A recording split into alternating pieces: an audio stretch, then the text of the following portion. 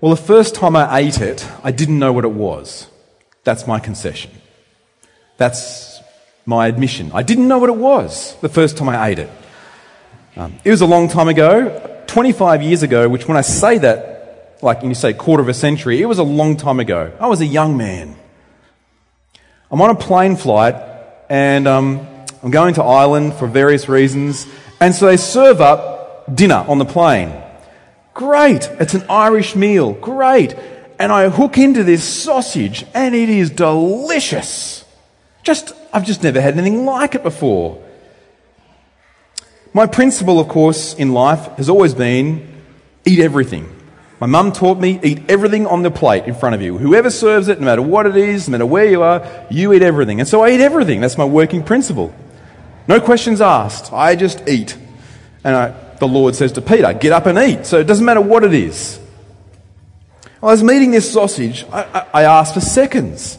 They had seconds, they had spare plates, spare dishes. And then, I'm 20 years old, so I had thirds. That's not a working principle for me anymore. And as I eat, I'm just thinking, this is delicious. What is this sausage? And they said, it's called black pudding. I said, great, a pudding, but it's a sausage. And they said, well, technically it's not like a sausage you're used to. See, the sausages that I normally eat are made out of meat. Well, so they say. But it's meant to, like, it's a sausage, it's meat, it's cut up, it's meat. Not so black pudding. Not so this Irish sausage, which is a delicacy in Ireland. It's actually a blood sausage. Black pudding is a big, thick sausage made entirely with some cereal mixed in to give it some consistency. It's made out of blood. Cooked beef or pork blood. Delicacy in Ireland. I found it delicious. But just talking about eating and drinking blood can turn us off a little bit, can't it? Couldn't it? When you heard those words from Jesus, how did you feel? When we hear it reforming, we preach through books of the Bible, which means we don't skip texts. We don't just preach on the favourites or hobby horses of the preacher. We pick a book. What is God wanting to teach us in His Word that He's ordered and breathed onto the pages of the Bible? What does He want to say? And so we read everything and we preach everything. And as we do that, we come across passages like this that go, I'd never heard of that. What in the world? Jesus is saying, eat my flesh and drink my blood? And a whole crowd of people walk away because of it. We need to understand what Jesus is saying. Jesus is not trying to be, here's a delicacy. Try it. He's not trying to be controversial, but He's trying to bring something really important for us to see. And the question He has for us asking this morning is this. What does it mean? If we saw last week Jesus, the bread of life, what does it mean that we are to feed on Him as the bread of life? What does it actually mean in practice to feed on Jesus? Well, firstly, we need to see this bread has come down from heaven. And that makes all the difference for understanding what it means to feed on Him.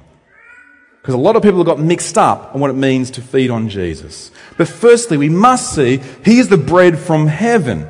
I mean, last week we saw that Jesus, in the early part of John 6, He had fed 5,000 people, He had walked on water, and then He had to explain to them all that's happened. He's teaching them. We pick it up in verse 59. It does seem that from the beginning of, the place that we read in verse 41, it seems that Jesus is teaching this whole entire section of the back end of John 6. He's in the synagogue. Now, why is that important? Why would John the Apostle write that? He's teaching in the synagogue at Capernaum. For a couple of reasons we'll see that unravel in this episode. The first one is, it's important to recognise Jesus feeds 5,000 people, but there's not necessarily 5,000 people in the synagogue. I nerded out a little bit during the week and I looked up some theological articles on synagogue practice in the 1st and 2nd century. I find it fascinating because one of my hobbies I love reading articles like that, and I love the church. And when you read about the early 1st century synagogues, it's very similar practice to a church. It's in fact why we inherit many of the things we do here. You see, the synagogue is not the temple.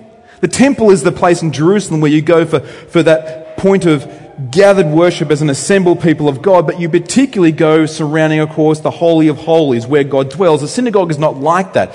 But a synagogue sprang up, of course, out of the exile. Because when God's people Israel can't get to the temple and they're in Babylon, what are they going to do for 70 years? They need to hear the promises of God. Why are we here? Why has this happened to us? Is God still gracious? Does he still love me? And so they gathered together. The word synagogue, or the Greek New Testament word synagoge, means literally gathering.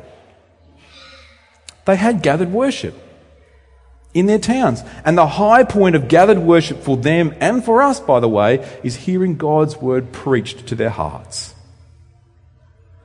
It's hearing it read, yes. But in the New Testament, there's a whole theology, and we'll get into this another time, of the preached word. Peter writes, this is the word that was preached to you. The preached word matters, friends. It mattered to them and it matters to us. And look who's preaching it on that day. It's Jesus. He's in the Capernaum, in the synagogue, and he's preaching. They call him Rabbi in verse 25. We pick it up there, and as he preaches, there's some grumbling. Perhaps it's in the back seats or it's somewhere, but he knows there's some grumbling, and there's a bit of dialogue that happens, a bit of Q&A. And what are they grumbling about? His sermon topic, that he is the bread that came down from heaven. That's what they're grumbling about. And here's the second reason it's important to notice he's in the synagogue at Capernaum. Because what are they grumbling? What are they saying? We pick it up there. They're grumbling, verse 42, because Capernaum is his region of growing up. They're like, is he kidding himself? This is Jesus. We know his parents. Like, we know Joseph. We know Mary. There was a bit of a controversy at that point too. We remember that back then, like 30 years ago, and how the birth happened. We know this family. They're from the region of Galilee. He's preaching in Galilee. He's the country boy preaching in the country synagogue. He's saying he's the bread from heaven. Who does he think he's kidding? Who does he think he's kidding? But what Jesus is speaking about is really important for them to get and for us to get. He's speaking about the gracious incarnation that is accommodating grace by God. The gracious accommodation of the incarnation is actually another stream of theology you can read into. It's very fascinating, but more than that, it actually moves us to understand who Jesus is, and John's gospel is all about it. The gracious accommodation of the incarnation. That here's the grace of God. Do you know that the God speaking into human language all throughout the ages, that is an act of grace, isn't it? That God would speak into human language, that he would accommodate himself into human language at any point in human history, is a gracious act of God. Then, that God would then send the Word to be incarnate. The Latin word carnal means flesh. Carnal, flesh, fleshy, incarnate, in flesh. That God would send the Word, the final and full revelation of God, into flesh is a gracious act. That then God the Son, the bread from heaven, would come down and reveal God is all grace.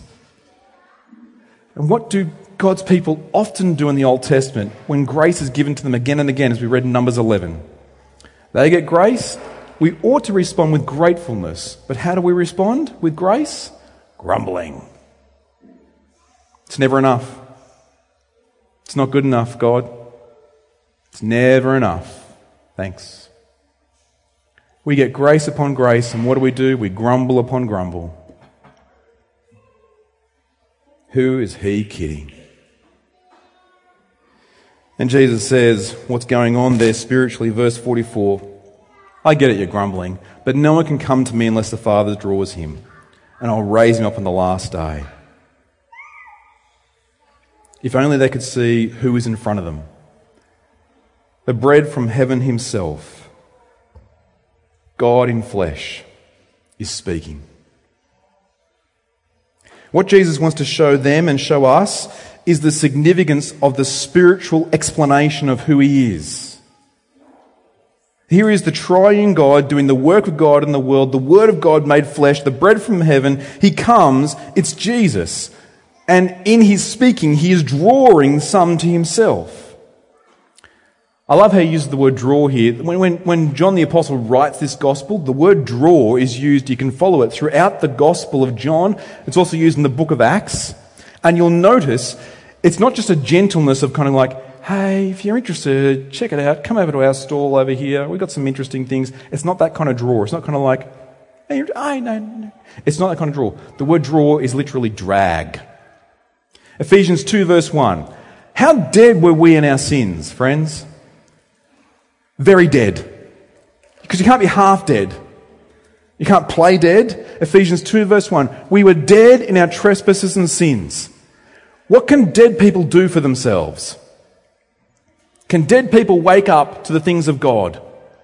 They cannot. They're dead. The only thing that brings a dead person to God is that God, by his Spirit, drags them from death to life. Draws them. It's a dragging.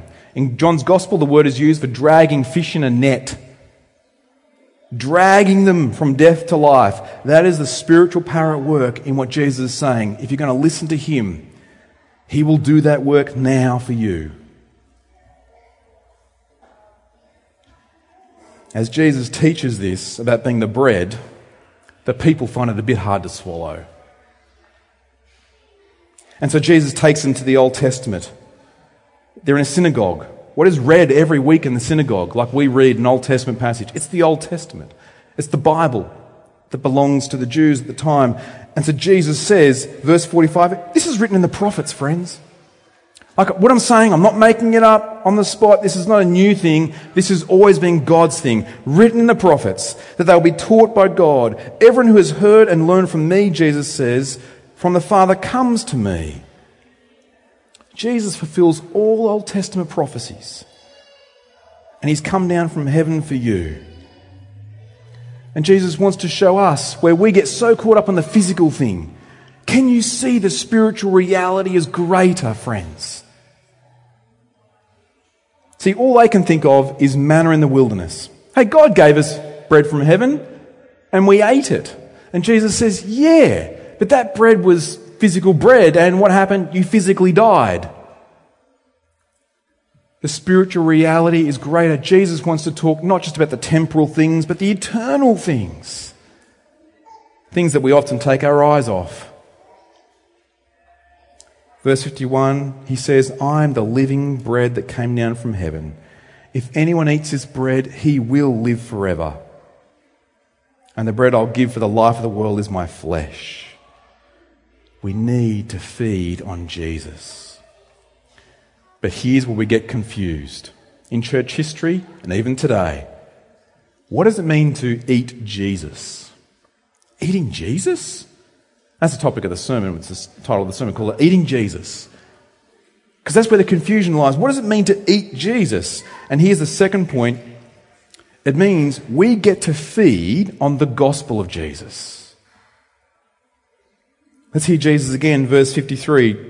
Not just to get uncomfortable, but to hear what he's saying. Truly, truly, I say to you, unless you eat the flesh of the Son of Man and drink his blood, you have no life in you. Whoever feeds on my flesh and drinks my blood has eternal life, and I'll raise him up on the last day. These words have been confused by us over the centuries. You look in church history, there's 2 points I want to talk about here in this confusion. In the early church, when the Roman authorities or someone who had a beef with Christianity wanted to bully Christianity, can you guess what they said about Christians? Can you guess what they accused Christians of? We pick it up in 150 AD, we've got a first reference to it, so it's in the 1st and 2nd century. This happens. Can you guess what they accused Christians of? Lots of things, really. But one of the things they accused Christians of, Tertullian picks it up, he has to give an answer to it, he's an apologist, is this: Christians are cannibals. Can't trust them. They're eating someone's flesh, they're drinking someone's blood. Terrible! Why would you trust Christians? This is a common accusation of the early church. Cannibalism. Because people are taking these verses and not reading them carefully. The second thing that happens, of course, in church history is much later.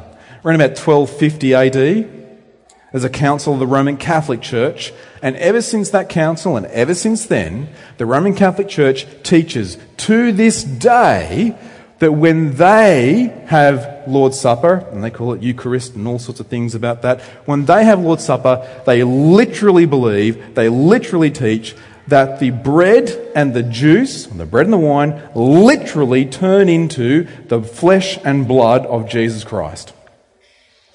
It's called transubstantiation. Think Transformers. Transforming of the substance. The Roman Catholic Church teaches that to this day. And then, of course, you may have heard, and just to point out, the Lutheran Church, whom are our friends, but they've got some different thoughts on this, and a bit prickly about it, so you make sure you talk to a Lutheran person and don't just read about it, ask them what they believe and teach. But what do we believe and teach? We believe and teach that Christ is spiritually present in the Lord's Supper. We're going to have the Lord's Supper. We have it last Sunday of the month, the Lord's Supper and a lunch. We'll have a Lord's Supper next week.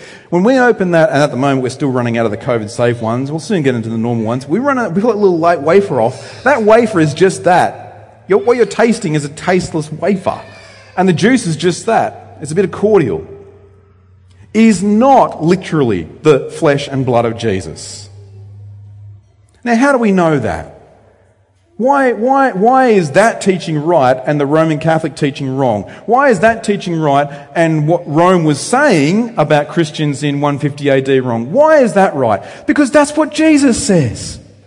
In fact, if we just look carefully, we do this actually when we go to the Lord's Supper. Jesus is addressing their confusion. In verse 52, it's the Jews that are saying, how can this man give us his flesh to eat? It's not like 150 AD this was made up. It's not like 1250 AD this was made up. There was no council that made it up. It was them. They're the ones right then and there that are saying, are you saying that you're literally going to give us your flesh and blood to eat? They're the ones with the confusion. And all Jesus is doing in the synagogue that day is clearing the confusion up. Because what is their problem? What is the problem with the Roman Catholic Church and the Council of Lateran? What is the problem of thinking it's physically, literally Jesus' body, Jesus' blood? It's the same problem that everyone's had in John's Gospel up until now. Let's just backtrack a bit. The Samaritan woman, what was her problem in understanding? She literally thought Jesus was talking about H2O. When he said living water. What was Nicodemus' problem? He literally thought Jesus was talking about getting back into the womb somehow and being born again. This is their problem. We constantly miss the greatest spiritual reality that Jesus is saying. If we would just see it, we would know and believe what he's saying.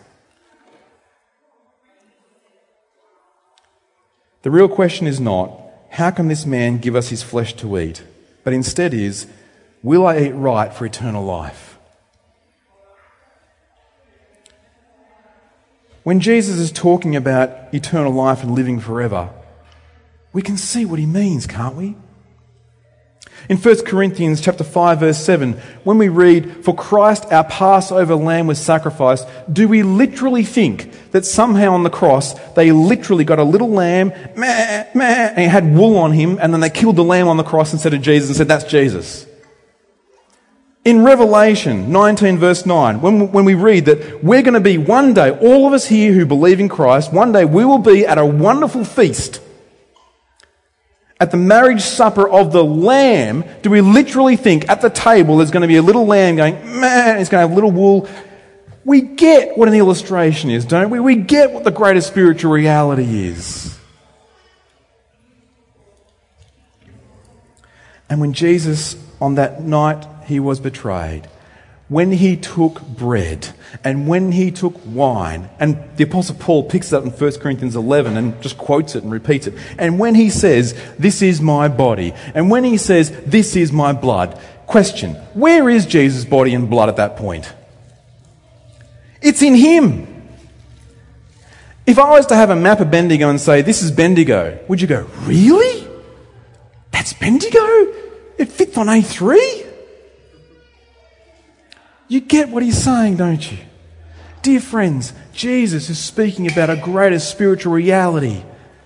And if we can see it and believe it, we get eternal life.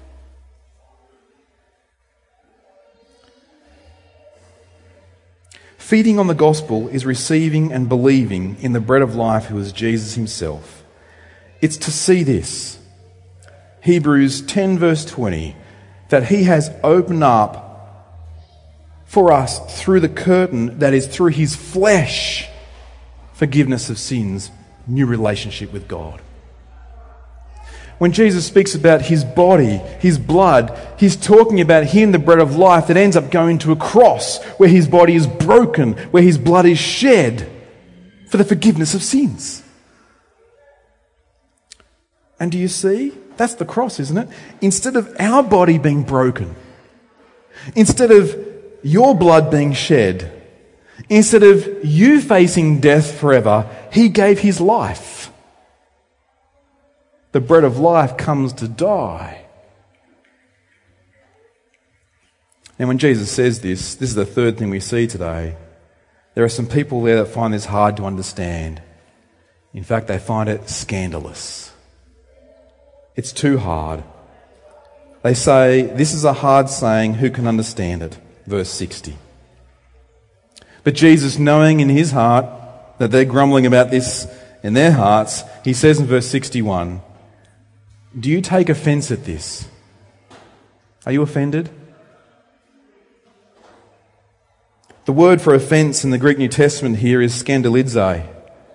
Can you guess what word comes from that?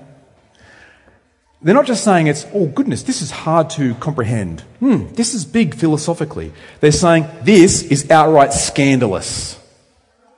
This is ridiculous. I will not believe it. I'm a scientist. Or whatever it is we present to ourselves. I will not have a bar of it. And the one who created science and the world to study, and the one who created all things and as now creator in flesh speaks, and they say it's scandalous. They'll come up with every reason in the world not to listen to this, every reason in the world not to believe it, every reason in the world not to let Jesus change everything for them. See, this is not an issue of the mind, this is an issue of the heart.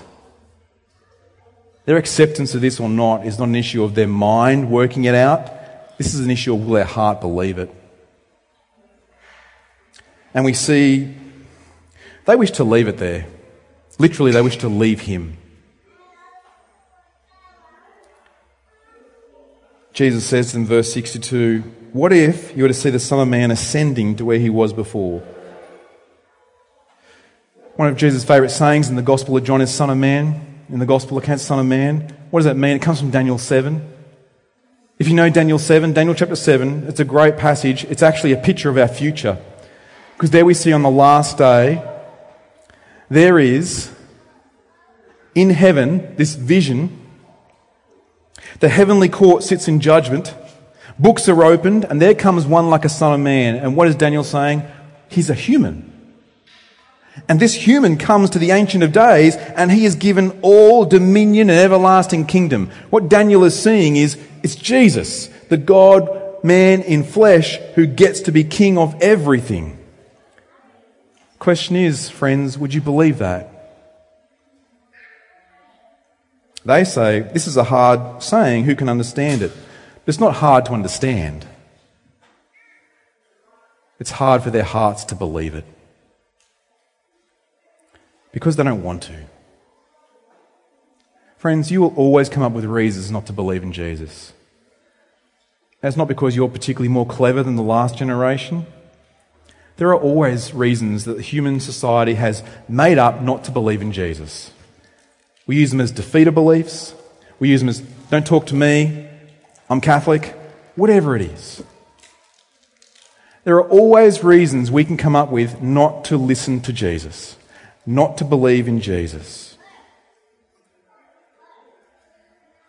But Jesus says, verse 63, it is the Spirit who gives life, the flesh is no help at all.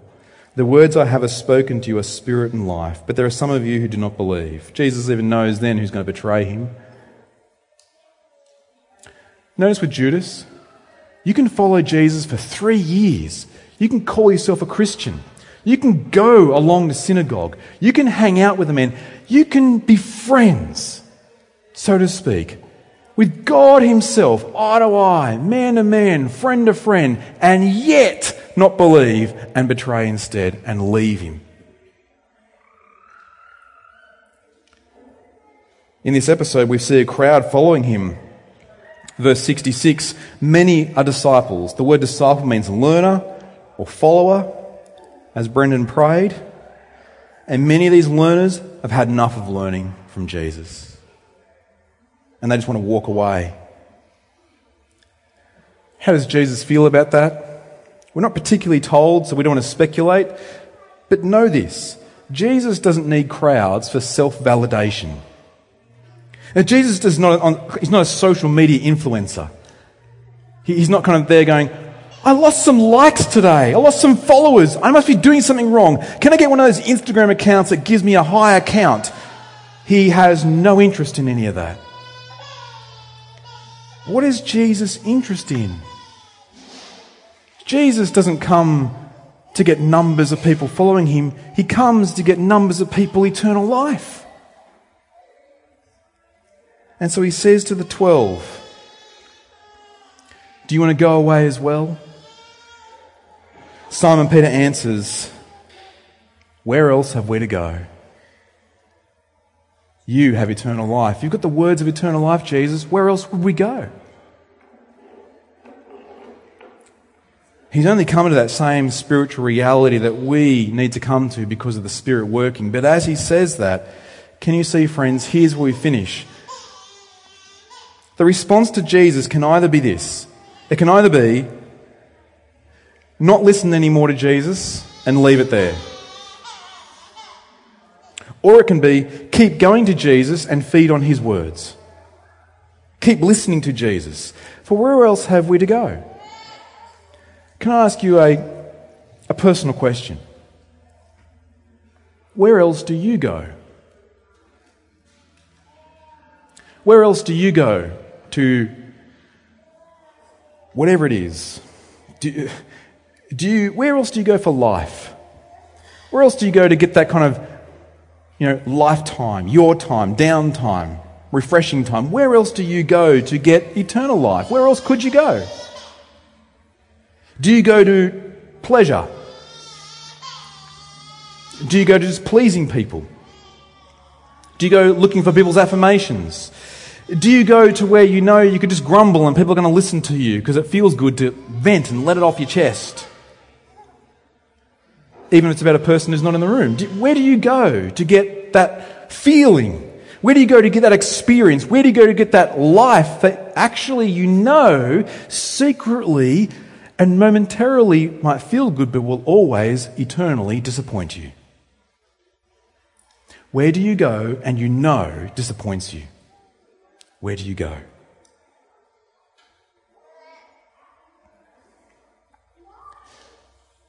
Jesus says he is the only thing that gives you life and life eternal.